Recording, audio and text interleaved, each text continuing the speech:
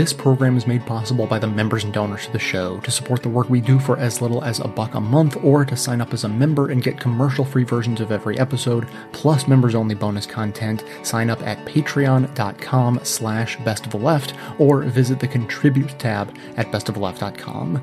Now, welcome to this episode of the award-winning Best of the Left podcast, in which we shall learn about some of the more specific threats of playing with nuclear war. Threats it is not at all clear our president understands. Our clips today come from Counterspin, Intercepted, Thinking Cap, Who What Why, PAX, and The Ezra Klein Show.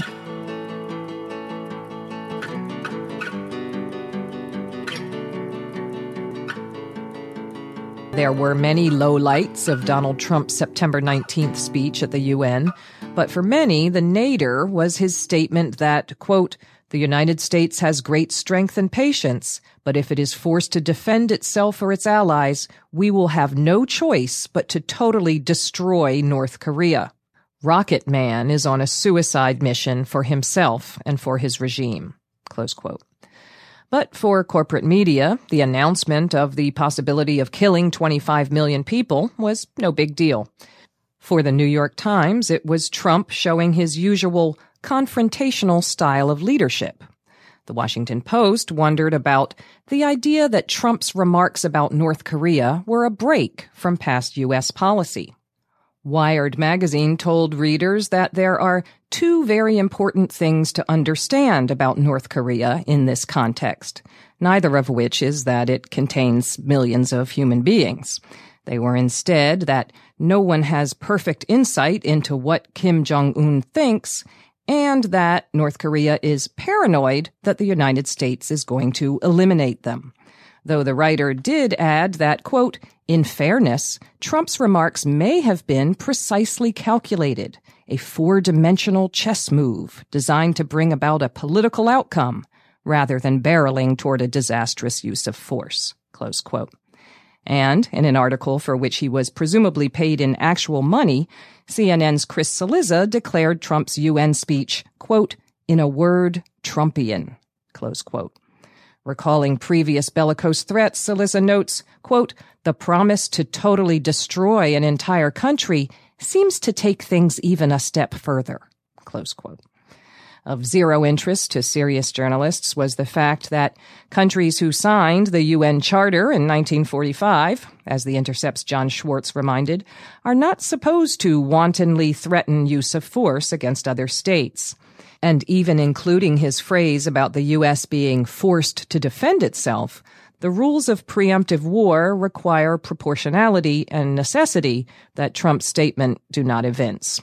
Schwartz quotes the vice president of the European Society of International Law, who called Trump, quote, "morally repugnant for treating the 25 million people of North Korea as something to be extinguished at will," close quote.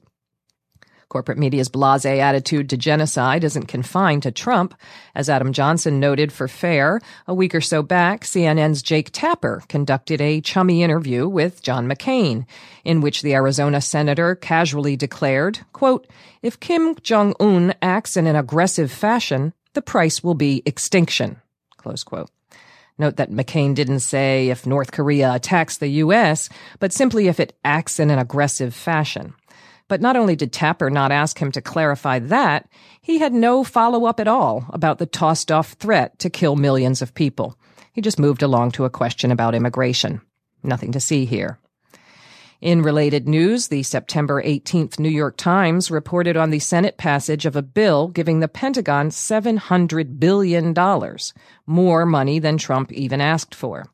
As Ben Norton noted for FAIR, the story all but openly applauded the bill, calling it a rare act of bipartisanship that sets forth a muscular vision of America as a global power. The article quoted 3 people, only one of whom was not an elected official, none of whom opposed the budget expansion. That one non-official was Anthony Cordesman, who, though the paper didn't disclose it, was previously John McCain's national security assistant and a former employee of the Pentagon, the State Department, and NATO. Cordesman now is an analyst at the bellicose think tank, the Center for Strategic and International Studies, which, though the paper didn't disclose it, is funded by the governments of the U.S. and its military allies, along with leading corporations in the arms industry. Cordesman used his space as a putatively independent expert in the U.S. newspaper of record to make the absurd claim that the Senate's gigantic Pentagon bill was a response to years of underfunding of the U.S. military. That would be the same military funding that accounts for nearly half of U.S. discretionary spending, and at $611 billion in 2016, represents more military spending than the next 8 largest countries combined, 6 of whom are U.S. allies. By way of reference, the UN and anti-poverty organizations have estimated that it would cost just $30 billion a year to end world hunger.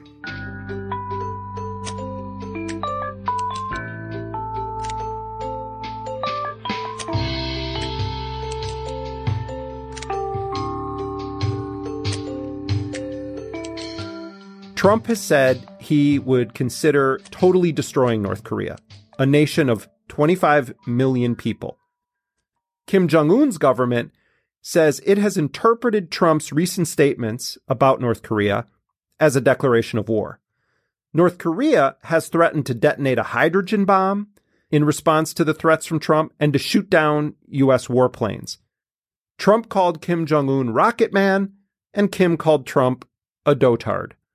None of the North Korean reaction or counter threats are surprising, but it is hard not to view Trump as erratic, manic, and frankly dangerous, particularly when you consider the vast nuclear arsenal at Trump's fingertips.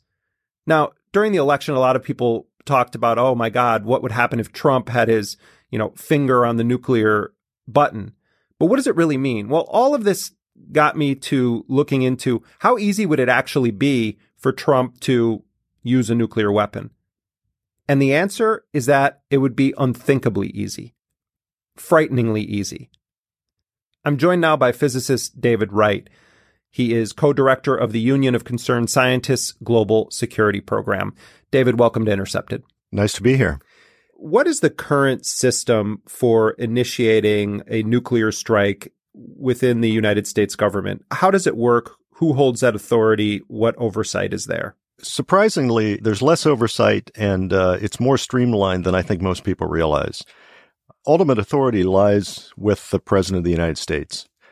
There are various pieces of the procedure that are put in place to make sure that it's the person the President communicates to knows that it's the President and that kind of thing. But if you strip out those sort of authentication steps, it basically comes down to the President talking to advisors, which he or she may or may not do, deciding to launch, choosing an option either from a prepared list of options that the military has put together or developing a new one, and then calling what's called the War Room or the National Military Command Center in the Pentagon, telling them what option he's chosen, telling them when he wants the launch to take place. And that's basically it. The War Room then prepares a short message that's sent out to bomber bases, missile bases, and submarines. And as long as they get the right authentication codes, their job is to launch the attack they've been told to launch. A decision is being made by the President and the Joint Chiefs in the War Room at the Pentagon. And when they realize there is no possibility of recalling the wing, there will be only one course of action open. Total commitment. You mentioned that he may or may not talk to advisors, but when you boil it down to it, authority to use a nuclear weapon is solely held by the President of the United States. That's right. And in fact, there are no legal grounds for somebody else stopping an order that was made illegally. And is the President required to communicate with anyone in Congress before launching a nuclear weapon? No. Is the President required to confer with the Secretary of Defense about this? No, I mean, it's assumed that the president would, but there's no requirement. It sounds like what you're saying is that if the president of the United States, if Donald Trump decided that he wanted to use a nuclear weapon, that the only thing that could potentially stop it would be if individuals violated that order and said, I'm not going to do this. That's right. And they would be breaking the law in doing that. Yeah, some people have argued that people would have to decide, do they think this was made by the proper processes and things like that. But if they had no reason to believe that there was something wrong with the process, they would have no legal authority to do that. There's kind of this lore around what's called the nuclear football. Maybe you can explain what the nuclear football is and what its current iteration looks like. The procedure I just described assumed that the president was able to communicate with the people that he needed to through secure channels. If he's in the White House or the Pentagon, he can do that. If he's out on the road, you need to find another way to do that. And so the football is basically a bag that weighs about 45 pounds. It has secure communications equipment in it. It has a black book of options. And it has a card, which is called the Biscuit, which has codes on it that allows the president to convince the person at the Pentagon he's talking to that he is, in fact, the president who's sending this message. So basically, the idea behind the football is to allow the president to order a launch, no matter where he is. And for that reason, there has to be a military officer with him essentially at all times carrying this football.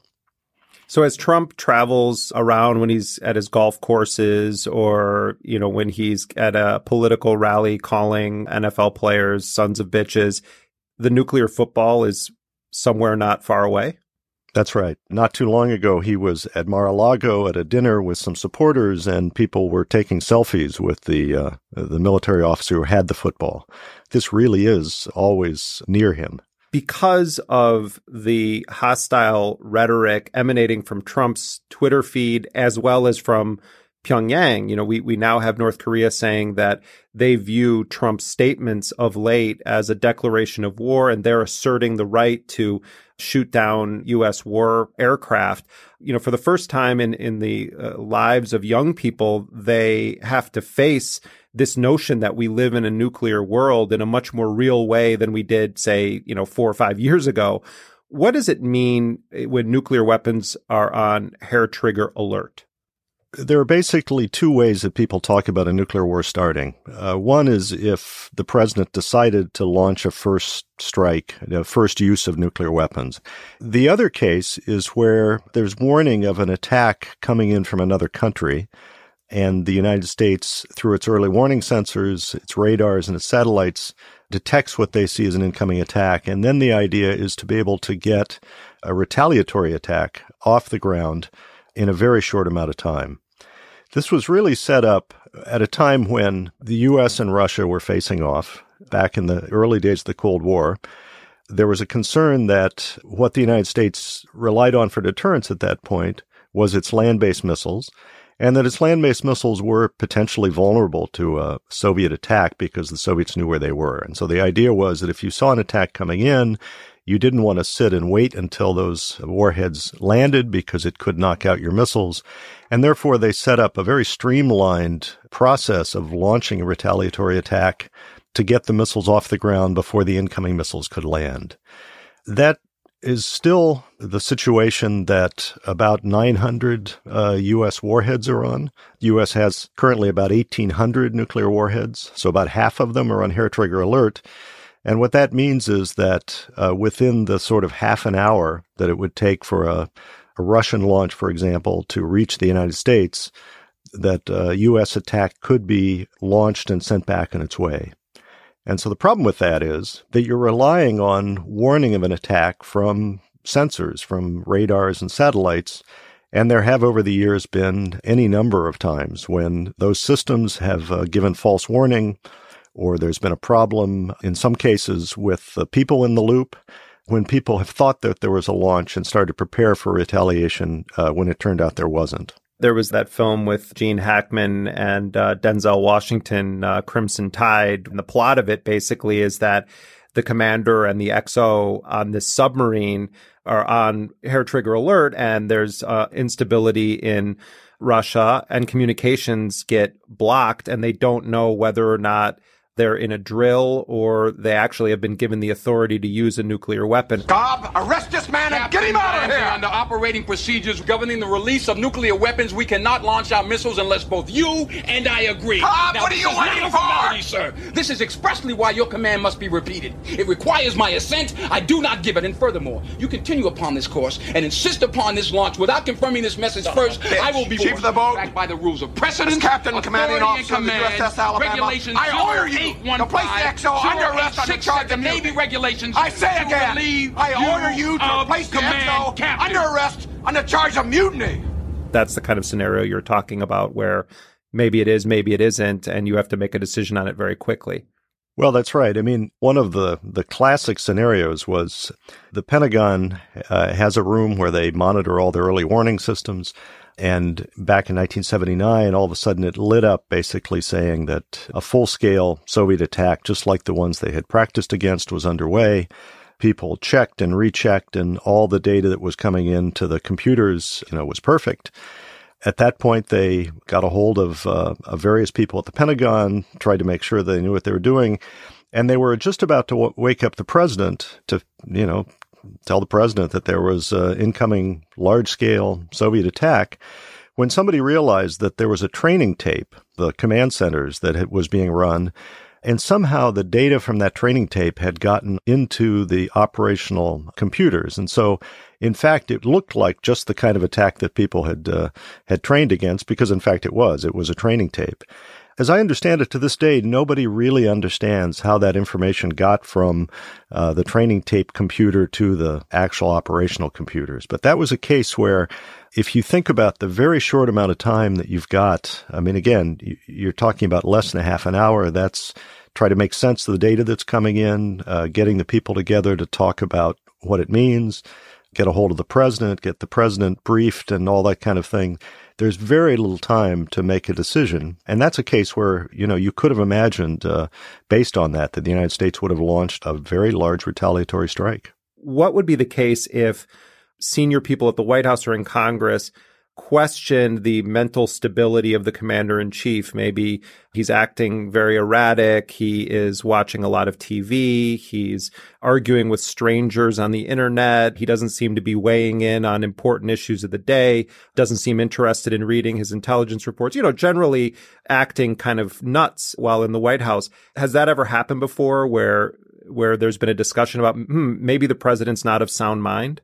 Well, in fact, it did happen. Late in the Nixon administration, Nixon was depressed from the Watergate hearings. He was apparently drinking heavily, and people in the White House, in particular, Secretary of Defense Schlesinger, was concerned about his mental state. Well, no, I'd rather use a nuclear bomb if you got that ready. I just want you to think big, Henry, for Christ's sake.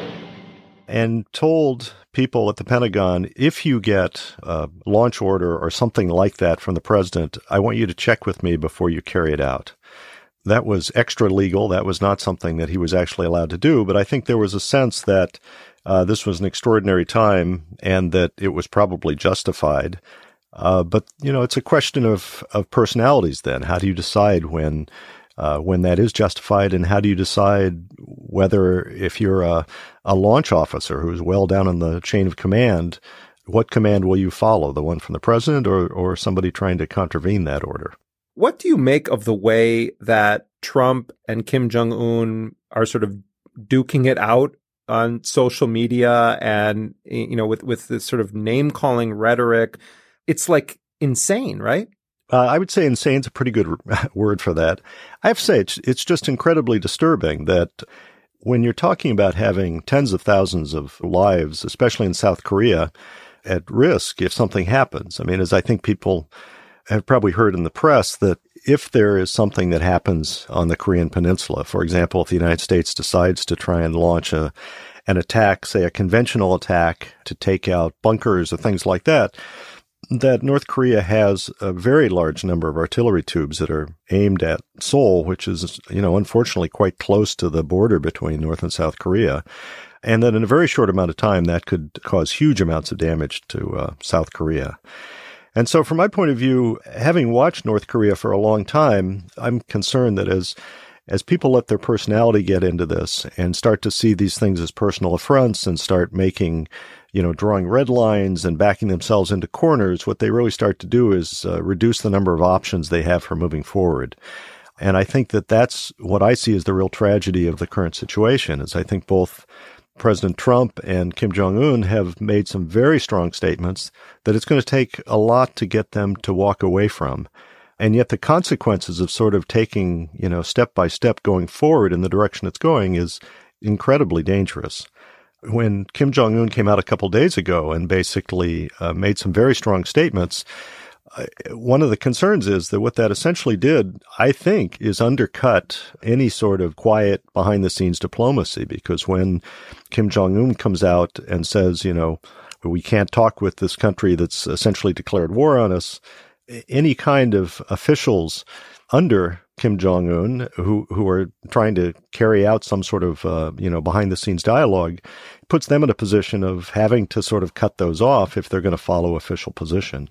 And once that happens, I don't see what means you have to try and walk yourself back from this situation. I've watched North Korea for 25 years, and I've never been as worried as I am now about what may happen.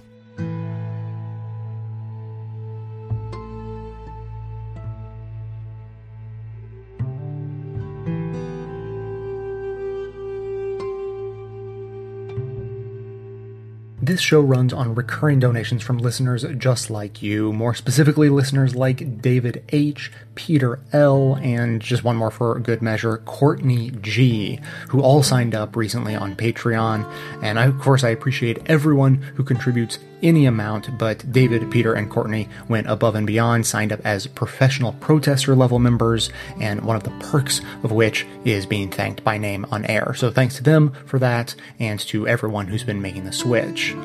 For those of you who haven't signed up at all yet, remember that members get access to a members-only podcast feed that includes ad-free versions of every episode, plus members-only bonus content, all in one place. Right now, we put out new members episodes every time there's a rerun for everyone else, and that's twice a month. Now, I like to think that the bonus content is just that, sort of a bonus for you, but that the main reason you would choose to support the show is just to support the show. Member subscriptions are the number one means of financial support we have, and easily the most important, as ads tend to be fickle and unreliable as a source of income for a show like this one. So whether you can only chip in $1 a month or 20, we really appreciate any support you can give. So please think about signing up. Find us at patreon.com/bestoftheleft or visit the contribute tab at bestoftheleft.com to get started. Thanks in advance for your support.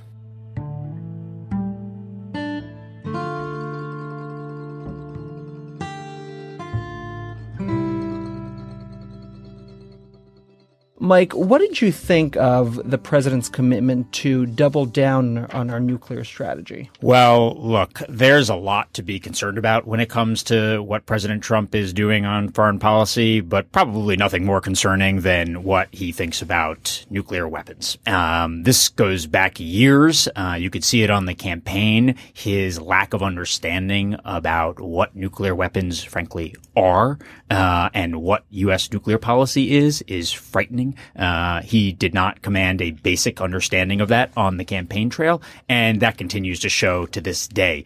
You've seen him make repeated comments as president and during the transition about his intent and his desire to rapidly expand the U.S. nuclear arsenal, when, in fact, we've been spending the last couple of decades trying to reduce the nuclear arsenal that we possess because of the danger of these weapons. But what President Trump continued to reinforce during his State of the Union was that he continues to want to increase the number of nuclear weapons the United States has and the options that we have to deliver nuclear weapons. Now, he's arguing that the more nuclear weapons you have, the greater the deterrent to other countries to not attack us first. Why is that wrong? Well, this is 1950s thinking, frankly. When we were just beginning the Cold War with the Soviet Union, everyone thought that basically the strategy to win was to build nuclear weapons, build more of them, build bigger ones, build them faster, and build them stronger. That was what we did, to a point where we and the Soviet Union together had tens of thousands of nuclear weapons stored. And it was only in the 1960s and 70s and 80s that we slowly began to realize you know what? This is really, really dangerous. If something accidental happened, there are accidents that happen all the time. Many of us saw just the other week in Hawaii that there was a false emergency alert sent out to all the citizens of Hawaii saying that there was an incoming missile.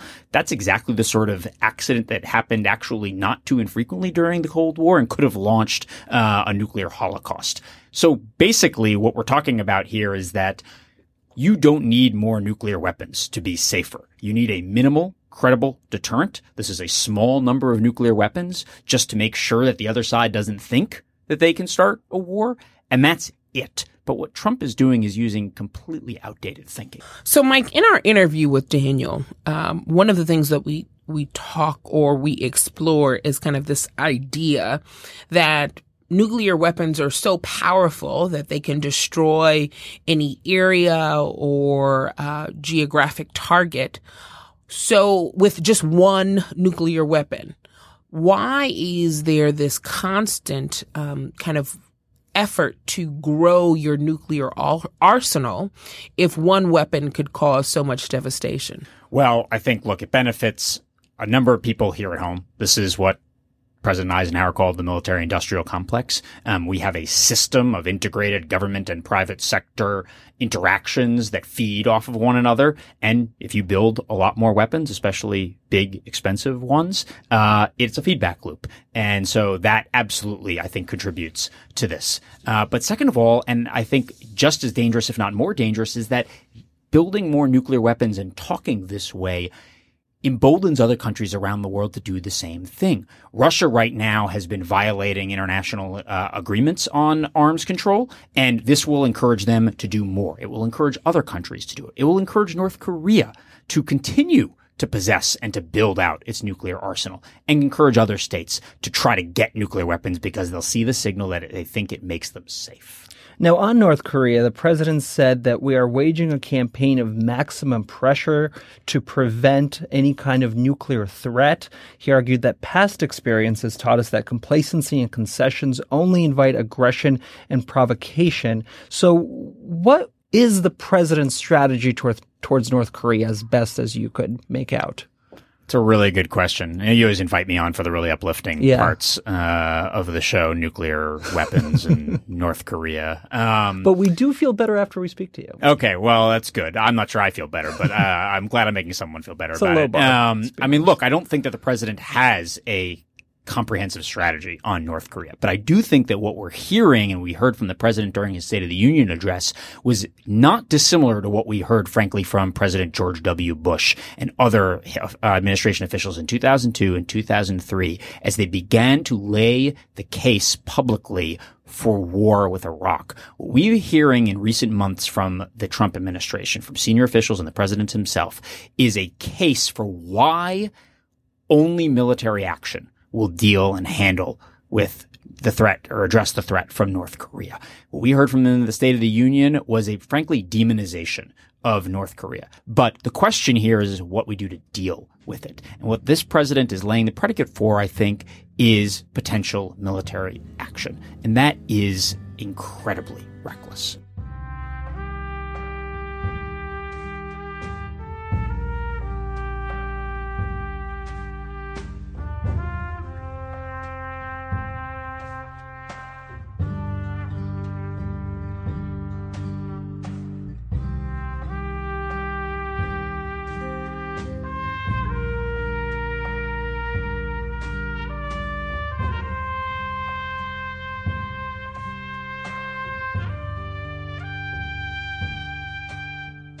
Talk a little bit about the strategy at the time, and you talked about it a moment ago, about this effort to deter the Soviet Union, and the serious conversations that used to take place, as they did in the movie Dr. Strangelove, from which the title of this book comes, about literally talking about first strike and 400 million people being killed, etc. The plan at that time, and really ever since, the predominant shape of the planning for our use of nuclear weapons was to initiate their use, not, as the public supposed or was told, to retaliate to an attack on our own weapons or on our own country. As of 1961, which is several years after I started on the problem, it turned out that there was essentially no chance of a Soviet surprise attack. They didn't have the weapons for it. Instead of hundreds or even 1,000 ICBMs, they turned out in 1961 to have 4. No capability. They had not bought a capability to attack the United States. So that wasn't the problem. But meanwhile, all this time, our Strategic Air Command had been oriented toward an attack on the Soviet Union, not out of the blue, not a Pearl Harbor attack, but not a preventive war, in other words, but an attack that would arise out of a local conflict in Europe, as in Berlin, or an uprising in the satellites in which NATO intervened in some way, which quickly escalated by U.S. initiative to an attack to disarm the Soviet Union and essentially destroy their society. A first strike, then, as I say, not a preventive war, but either an escalation of a conflict that was non-nuclear to start with, or preemption, as some people put it, striking second first, meaning in the belief that an attack either was imminent from a defector of some kind or some kind of intelligence we had over there, or what I've said earlier, the indications from our warning systems that an attack was underway but hadn't yet, no warheads had yet reached their targets in our country. We would get our weapons off the ground and go over there and attack what ICBMs they might still have in their silos and hadn't gotten out, or their submarine ports, their command and control and whatnot. In other words, what was called a preemptive attack, which again would be first. It would be our launching irreversibly weapons before any weapons had actually exploded in this country. And the next question you raised was, well, what would the consequences of that be? What the Joint Chiefs contemplated in early 61 was that our own first strike arising, let's say, over Berlin, a new Berlin blockade in 61, which was threatened, that the consequence would be killing 600 million people. 100 holocausts, as I saw it in horror when I saw their estimate. And that was clearly a great underestimate, because it didn't even allow for fire as a calculation. They felt that was too hard to predict where the winds would be and how flammable the materials would be. So they didn't put that into their consequences. And that was the major effect of thermonuclear weapons. So the casualties would have been well beyond that, and added to that would be the Russian retaliation, which would certainly annihilate Europe, whatever it would have been against the U.S. So we're talking about a deliberate plan on our part to kill several 100 million people in the USSR and China alone, but then another 100 million in what we call the satellite countries, the so-called captive nations in East Europe that are now part of NATO. And that wouldn't exist had a war occurred. And about 100 million in our allies, NATO, Western Europe, due to fallout from the radioactivity and the fallout from our attacks elsewhere to the east. So our allies would be annihilated essentially by our own attacks without even a single warhead landing over there. It was the most insane and immoral plan that had ever been conceived, I would say, in the history of our species. And at the same time, it allowed, by the way, for no reserves, no control once the go button was pushed, no stop order, no ability to call anybody back, whether or not the president wanted to limit the war or the other side surrendered. There was no way to get a surrender. Moscow and the other command centers would be struck at the very outset. Moreover, under any conflict with Russian troops anywhere, whether it was in Yugoslavia or Iran or Berlin, would lead to our hitting every city in China as well as every city in Russia. When I say it was an insanely destructive plan, that's what I'm describing. And this was before even the idea of nuclear winter was understood, which would have killed hundreds of millions more. Exactly so. It was another 20 years or more in 1983 when scientists, including Carl Sagan and others, Brian Kuhn, Turco, a number of others, calculated that the effects of these attacks, in especially the fire they would cause, would loft smoke in a very high updrafts caused by firestorms, which in turn were caused by the nuclear weapons. It would loft this smoke into the stratosphere where it wouldn't rain out and where it would quickly go around the Earth. And we're talking now about more than 100 million tons of smoke and soot from these burning cities. That would block sunlight to the extent of about 70% of the sunlight worldwide, killing all the harvests and much of the vegetation and the animals that depend on vegetation, including us. So they would all starve within a matter of months or a year. Not right away, but there's about 60 days of food supplies in the world for the world population, a lot of it concentrated in a few countries, including our own. So we'd last a little longer in terms of months, in terms of eating, before we starved. And the effect, in other words, was that whether you went first or second, the effect would be the same, essentially. Our own attacks, or the Russians' own attacks when they acquired a similar capability in the mid-60s, they too got what could be called a doomsday machine, a system that would destroy nearly all humanity and make extinct, by the way, totally, nearly every other large animal, larger than a squirrel, let's say. The Earth would be denuded of most complex life, animal life, and the vegetation. And that is true to this day. Russia and the U.S., despite having reduced their forces by some 80% or more, still have on alert, on a readiness posture, a hair trigger alert, capable of being triggered by an expectation of the other side attacking, or the false alarm of a sort that has occurred a number of times. A false alarm, most recently that we know of, in Russia, actually, after the Cold War, where Yeltsin was actually poised over his apparatus, his button, being urged to push it by people in response to what was actually a weather rocket from Norway that had been mistaken for a rocket heading for Moscow. So the world's survival, not the world's survival, but humanity's survival, the Earth will go on, but without us, is actually poised on this hair trigger possibility that inexcusably has persisted for the last 30 years even after the Cold War, and really was never justified, ever.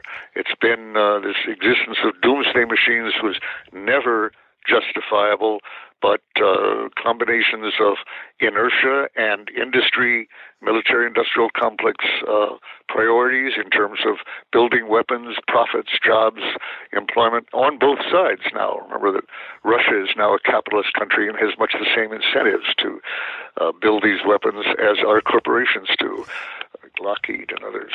And that has kept these systems still in operation, threatening us all. And it's interesting that some of the conversations that we hear today with respect to North Korea are not that dissimilar from the conversations that you talk about that went on during Berlin. The Joint Chiefs talked to Kennedy about, we'll only kill 10 million people over there. Yeah, well, yes, that's a macabre aspect which is being repeated. In effect, when I said in 1961 that the Russians, the Soviets, had only 4 ICBMs that could reach the United States, they also had some submarines with some cruise missiles that could reach the United States and even nuclear torpedoes. But the Joint Chiefs, I believe, did know that reality more than they admitted. They were claiming, in order to get more weapons themselves, especially the Air Force, that the Russians had a lot more than they did. But I think they knew the reality, and as a result, they were assuring President Kennedy that in an all-out nuclear war over Berlin, which was a Berlin crisis that year, the United States would lose no more than 10 million.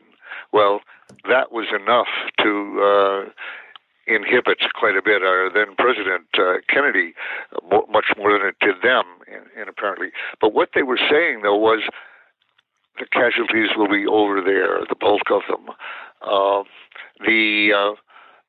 Actually, there might not have been any casualties at all in this country if the ICBMs theirs would be destroyed very easily. There might not be any submarines capable of doing it, which would be the main danger.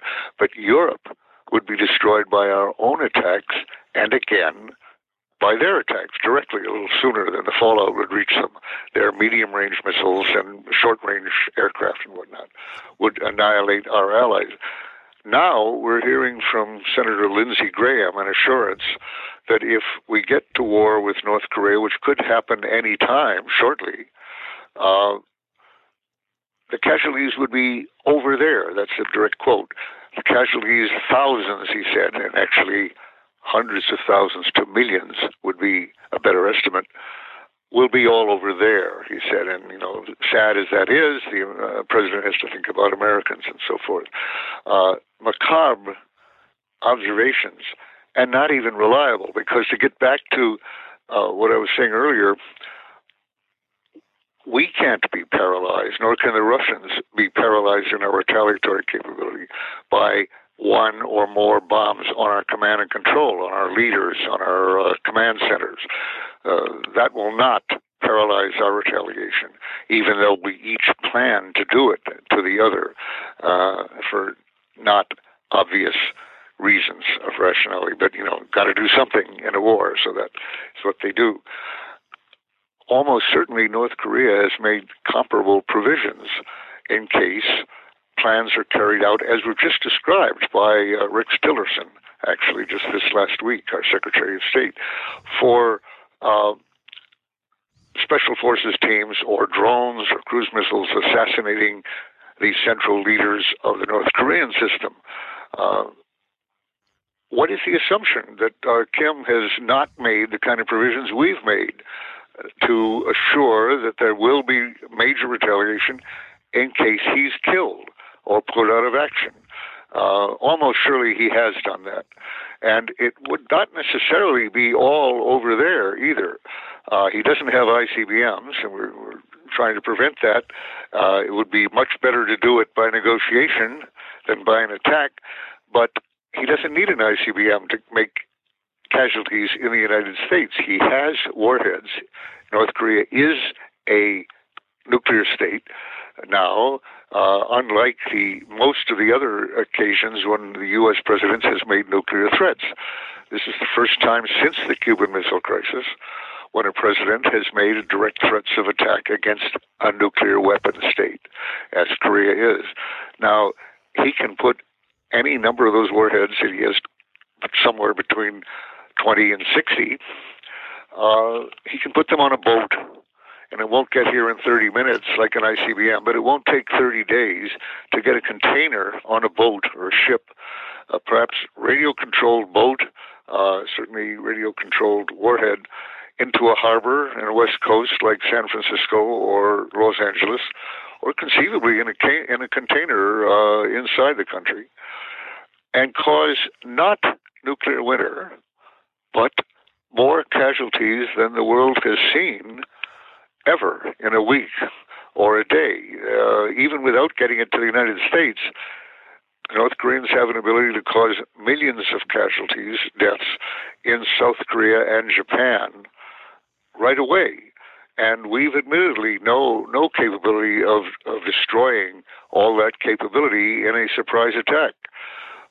Or sustained attack. In fact, to get all of them, our military leaders have said we'll take a ground invasion of North Korea again, as like over 50 years ago, and that would be a long process. So the idea, the threat of going to war with North Korea over its nuclear program, is a threat of a mad action. It's not one that will exterminate all humanity, but it will exterminate hundreds of thousands to millions of people.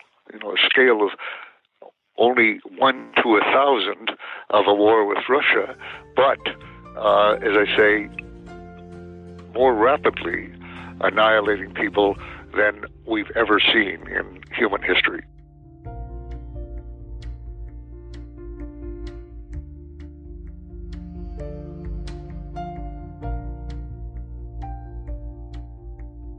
If you would love a way to financially support this show without it costing you anything, there's good news. You can support the show by bookmarking and using my affiliate link every time you shop with that company online. And you know what company I'm talking about. It's basically the one company online.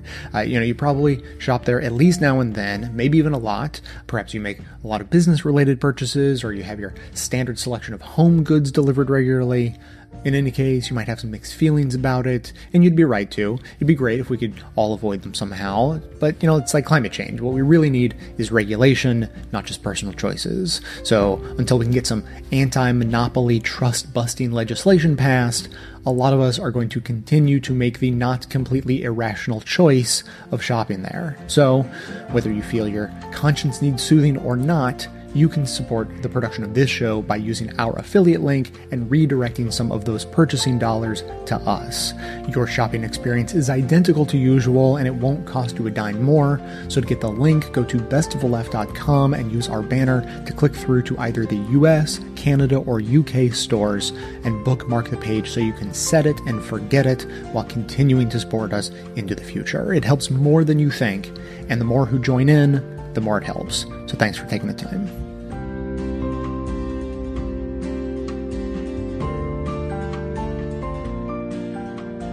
Did you know that there are still over 15,000 nuclear weapons in the world?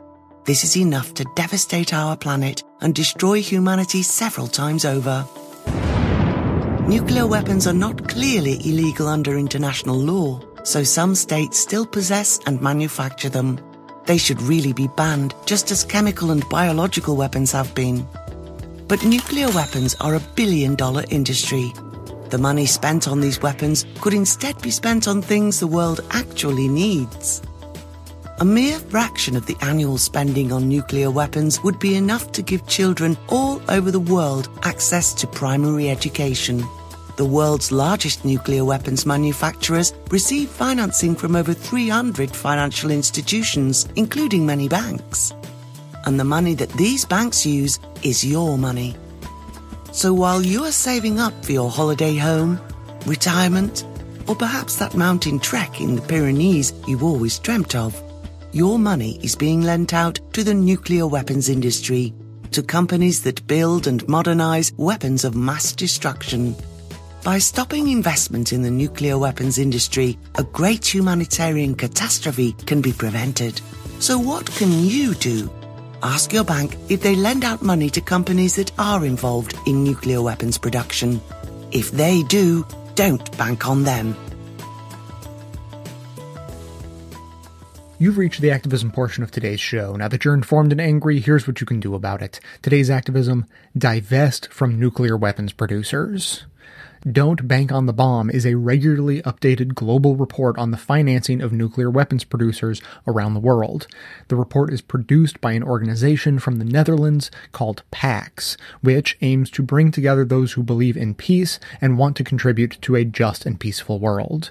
The 2016 update of the report shows that 390 financial institutions from around the world invested $498 billion into just 27 companies involved in the production, maintenance, and modernization of nuclear weapons since January 2013. Now, I'm sure you won't be surprised to hear that about 60% of those financial institutions are based in the US and are responsible for 68% of the total global investment. And of course, you'll recognize some of their names: BlackRock, Capital Group, Vanguard, State Street, Bank of America, and JP Morgan Chase are the top 7 investors. Whether you want to personally divest or put pressure on financial institutions to do so, head over to don'tbankonthebomb.com and click the Take Action tab. There you can tweet at your financial institution, download the organization's divestment campaigner guide, and get step-by-step guidance on how to personally divest from institutions supporting nuclear weapons. Additional documents on engaging the public, media, government, and financial institutions, as well as articles on the latest nuclear weapons news, are also available on the website. The segment notes include all of the links to this information, as well as additional resources, and as always, this and every activism segment we produce is archived and organized under the Activism tab at bestoftheleft.com. So if stopping further investment in nuclear weapons is important to you, be sure to hit the share buttons to spread the word about divesting from nuclear weapons producers via social media so that others in your network can spread the word too.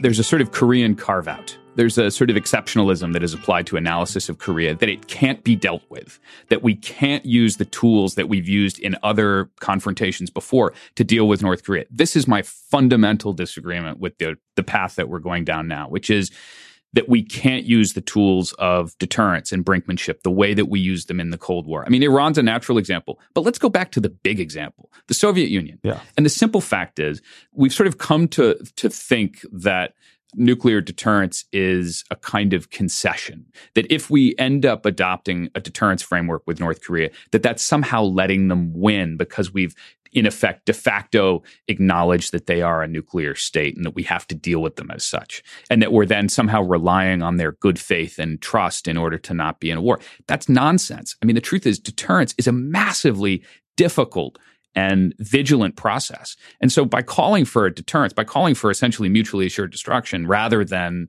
a preemptive war, you're making a choice that is going to be very vigorous and in its own way, one that's very strong on military defense. I want to be careful in making this point because I'm not an expert here, and better people than me, smarter people than me, more committed people than me have been working on this issue for a long time. But when I hear this, one reason that my bullshit detector goes completely crazy is that there is, to me, a way things look when you're terrified of something actually happening. And the way that looks is not just you're upset about it or you think about opening up the most costly possible solution, but that you actually are willing to make serious sacrifices to make the least costly solutions work out. So it is known that North Korea has, for an extremely long period of time, wanted to have one-on-one meetings with the American president. Right. Like, that is just something they have wanted forever. It is something that in terms of lives and money is essentially costless to us. Now, we don't like it. It feels maybe humiliating. It feels like a bad precedent to set. You don't want to reward this kind of bad behavior. But those are pretty wan excuses when you're saying, on the other hand, the proliferation of biological weapons and the possible nuclear annihilation of the Korean Peninsula. Mm-hmm. And the fact that we keep oscillating in this conversation between North Korea is so dangerous that we possibly need to launch a first strike that will lead to hundreds of thousands of people being killed. Because if we don't do that, the long-term outcomes will be even worse and maybe it'll be millions killed. But also, they're not such a big deal that we want to break our discomfort with going and meeting one-on-one with Kim Jong-un.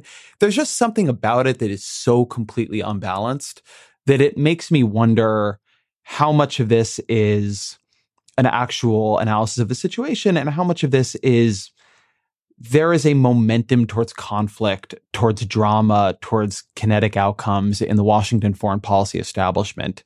It's a space of people always looking to act grandly on the historical stage. And sometimes it feels like it is always looking for a crisis, always looking for something that justifies its own existence for being and its own reasons for panic. I agree completely with the concept that there is a momentum for war that is gathering right now. And I think it's a poisonous fact because one of the things that we know about Washington is that there is a certain social and professional benefit to endorsing a gathering idea. Present company accepted, the truth is heterodox thinking is not always rewarded in Washington, as you know. And so there are a number of people in what we can call the sort of think tank establishment who are gradually easing into the idea that we can't afford to wait on North Korea. And I think that's a dangerous development. I'll give you an example of what I mean. When I was working recently on think thinking through policy outcomes. I was reading around and came upon an op-ed that was published in the New York Times in December of 2002, written by a otherwise worthy think tank scholar who was arguing why a war in Iraq was an absolute necessity because, as he put it, it was either war now or war later, and war later will be much worse. It'll be on their terms, not ours. You could transpose the language almost with perfect fidelity onto the North Korea debate right now. And I circulated this among some friends who focus on these kinds of issues, and we were all struck by the way in which the sort of desiccated language of escalation and war is just reapplied in this new context. There's a real danger. It sounds hyperbolic to compare it to Iraq and to say that we're sort of moving in that direction. But that's the conclusion I reached when I was there. Was the last line in my story was that before we go down the road into Korea where we don't really understand what we're doing, let's be sure we're not doing something similar in Iraq. And Nick Kristof, who was in North Korea a few weeks later, ended up coming to a similar view. Something that I think about hearing that relates to what I've come to think of as a pretty significant analytical fallacy in Washington. And it happens in all issue areas. Policy experts in general, always and everywhere, underestimate the capacity to muddle through something. Mm-hmm. There's always this quality to draw like the chart and be like, well, at some point the lines on the chart need to meet. And if they don't, I see it in healthcare, which is a less weighted example where people are like, it can't possibly keep going on like this. So either the system is going to collapse or we're going to have single payer or reform or some kind of overhaul. But actually, people are willing to absorb more pain and more disorder and more mess and just let a kind of broken system flail forward, as far as I can tell, basically forever. And so there have been 15, 20 years now of people saying employers can't possibly allow it, but then they do. And it just keeps going. And you see this a lot in foreign policy, this feeling that as if it's a logic problem. And, at some point we need to fix it. And so either we fix it now or we fix it later, but it'll have to be fixed. And so what you're really weighing is a cost between doing something now and doing something later.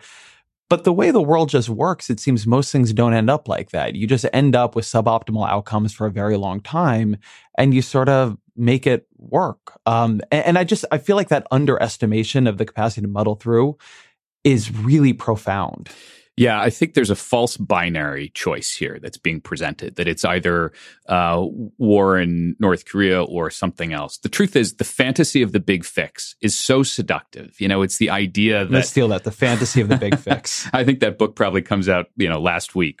But that's the illusion here. And the language that we heard around the natural example to return, obviously to Iraq is the notion that we were going to go into this place, we were going to fiddle with a few knobs on the sociology and politics of the Middle East, and we would be presented with this solution that would satisfy all of our hopes.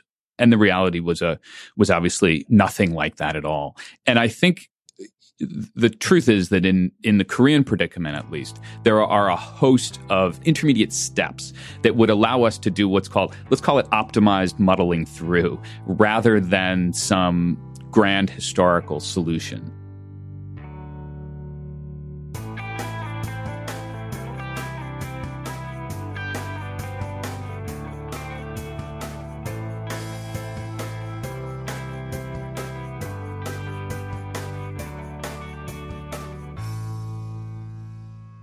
We've just heard clips today starting with Counterspin laying out some of the media reactions to Trump's calls for genocide in North Korea. Intercepted explained the terrifyingly simple process of launching a nuclear attack. Thinking Cap dove into some of the misguided and or outdated philosophies of nuclear weapons. Who, What, Why spoke with Daniel Ellsberg about the ramifications of nuclear war. We then heard a short video put out by PAX encouraging disinvestment from banks who fund nuclear weapons companies. Our activism for today is in support of that same campaign from PAX. And finally, we just heard the Ezra Klein Show explore some other non-military options for dealing with the North Korea situation. As always, you can find links to each of these segments in the show notes for easy reference and sharing. And now I just have some thoughts to finish up today. The breaking news that came out just this morning as I was prepping today's show, is that North Korea seems willing to talk. Those are all the headlines. They've been having some productive talks between North and South Korea. It sort of started with the Olympics in South Korea, and they're doing the little diplomatic dance between the two.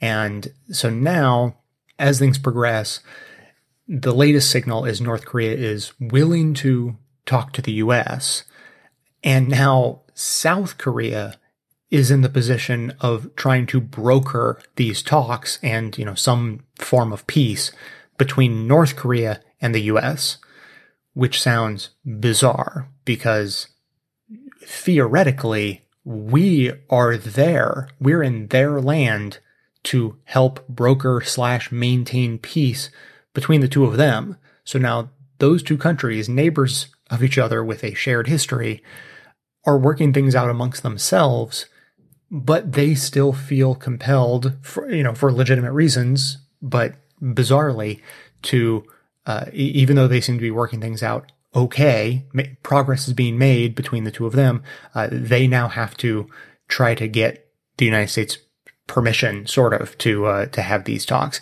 So I can't help but think again, like, what the hell are we doing there? It's obviously just stems from the bizarre decision we made 60 years ago to go to war there. And, all you have to do is look at like Russia and China and imagine, like, boy, if we didn't go to war in Korea, like, they'd probably all be capitalist now. So all that aside, bringing it back to today, obviously Trump is going to try to take credit for this. He's been taking credit for the success of the Olympics, everything that's happening with North Korea. If anything seems to be moving in the direction of progress, Trump takes credit for it because he thinks his tough stance is what is. He is the first mover in everything that happens in the world, basically. So just quick reminder that this is a process that has been long in the making. And remember that you don't have to read too many tea leaves to understand that what North Korea wants is respect first, deterrence from attack second, probably, and third, reunification. That's not like a new thing that they've come up with. Like, the idea of them being at peace is not new. They're not, bloodthirsty monsters. Their propaganda for decades has been about reunifying with the South. So, of course they want to be in charge and they want their leaders to be in charge and all that. But like, war and violence has never been their stated goal. So just kind of put these things in perspective.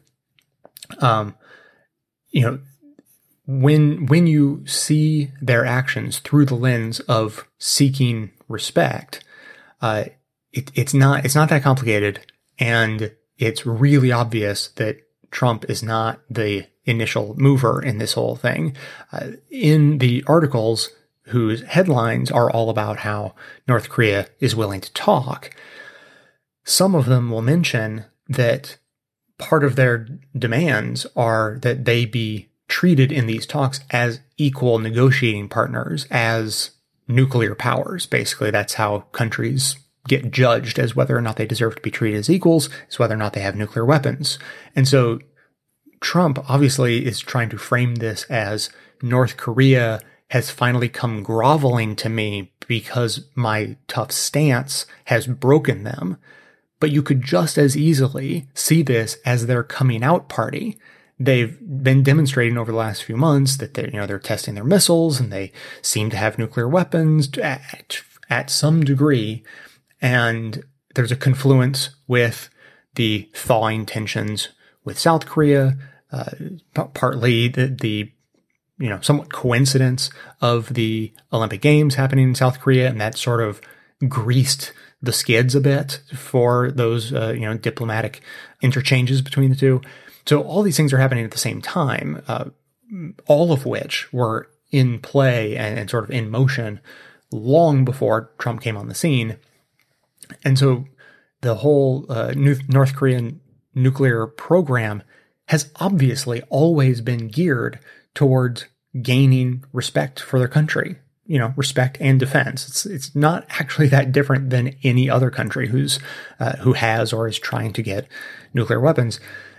And so I'm not even an expert on this stuff by any stretch, but it just doesn't seem that confusing that if you can take a moment to look at the situation from another perspective, from the U.S. centric perspective, where the U.S. is guiding and influencing everything that happens around the world. They've been trying to make these weapons for a couple of decades. The goal has always been to gain respect.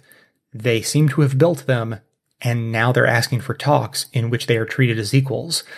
Seems like they're just on that same path of trying to demand respect from everyone.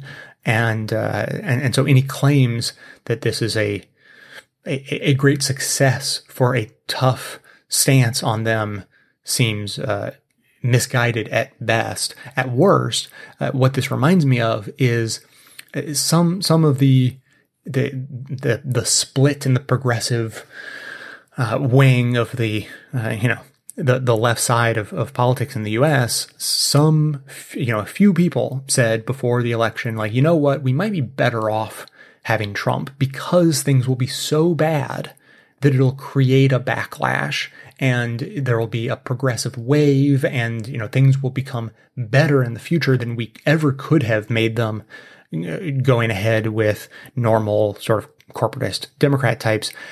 And I thought at the time and said at the time, look, it's not that argument isn't necessarily correct. It's that I think it's still immoral because so many people are going to suffer in the meantime and so many things have to go right or so many things have to not go horribly, horribly wrong in the meantime for us to get to that eventuality. And so we could take the wrong lesson from this if we believe the idea that Trump's tough stance on North Korea is what brought about this outcome, which I don't think there is very strong evidence to believe. But if we go down the road of believing that, then it reinforces the idea that we should be crazier. We should be less flexible. We should be less willing to use our diplomacy and more willing to use our military, even just as a threat. If this miraculously works out amazingly well, what I fear is that the U.S. is going to take the lesson that we need to throw our weight around even more than we already do, because that's what gets people's attention when it doesn't seem that should be the lesson at all. If you have thoughts on this or anything else, I'd love to hear them. Keep the comments coming in. As always, the number to dial, 202-999-3991. That's going to be it for today. Thanks to everyone for listening. Thanks to those who support the show by becoming a member or making donations of any size at patreon.com/bestofleft. That is absolutely how the program survives. Of course, everyone can support the show just by telling everyone you know about it and leaving us glowing reviews on iTunes and Facebook to help others find the show. You can also help us in our mission to aggregate and amplify the best progressive media by joining up with us on Facebook and Twitter and sharing all of the great content we're putting out there. And for details on the show itself, including links to all of the sources and music used in this and every episode, all that information can always be found in the show notes on the blog. So coming to you from far outside the conventional wisdom of Washington, D.C., my name is Jay, and this has been the Best of the Left podcast, coming to you every Tuesday and Friday, thanks entirely to the members and donors to the show from bestoftheleft.com.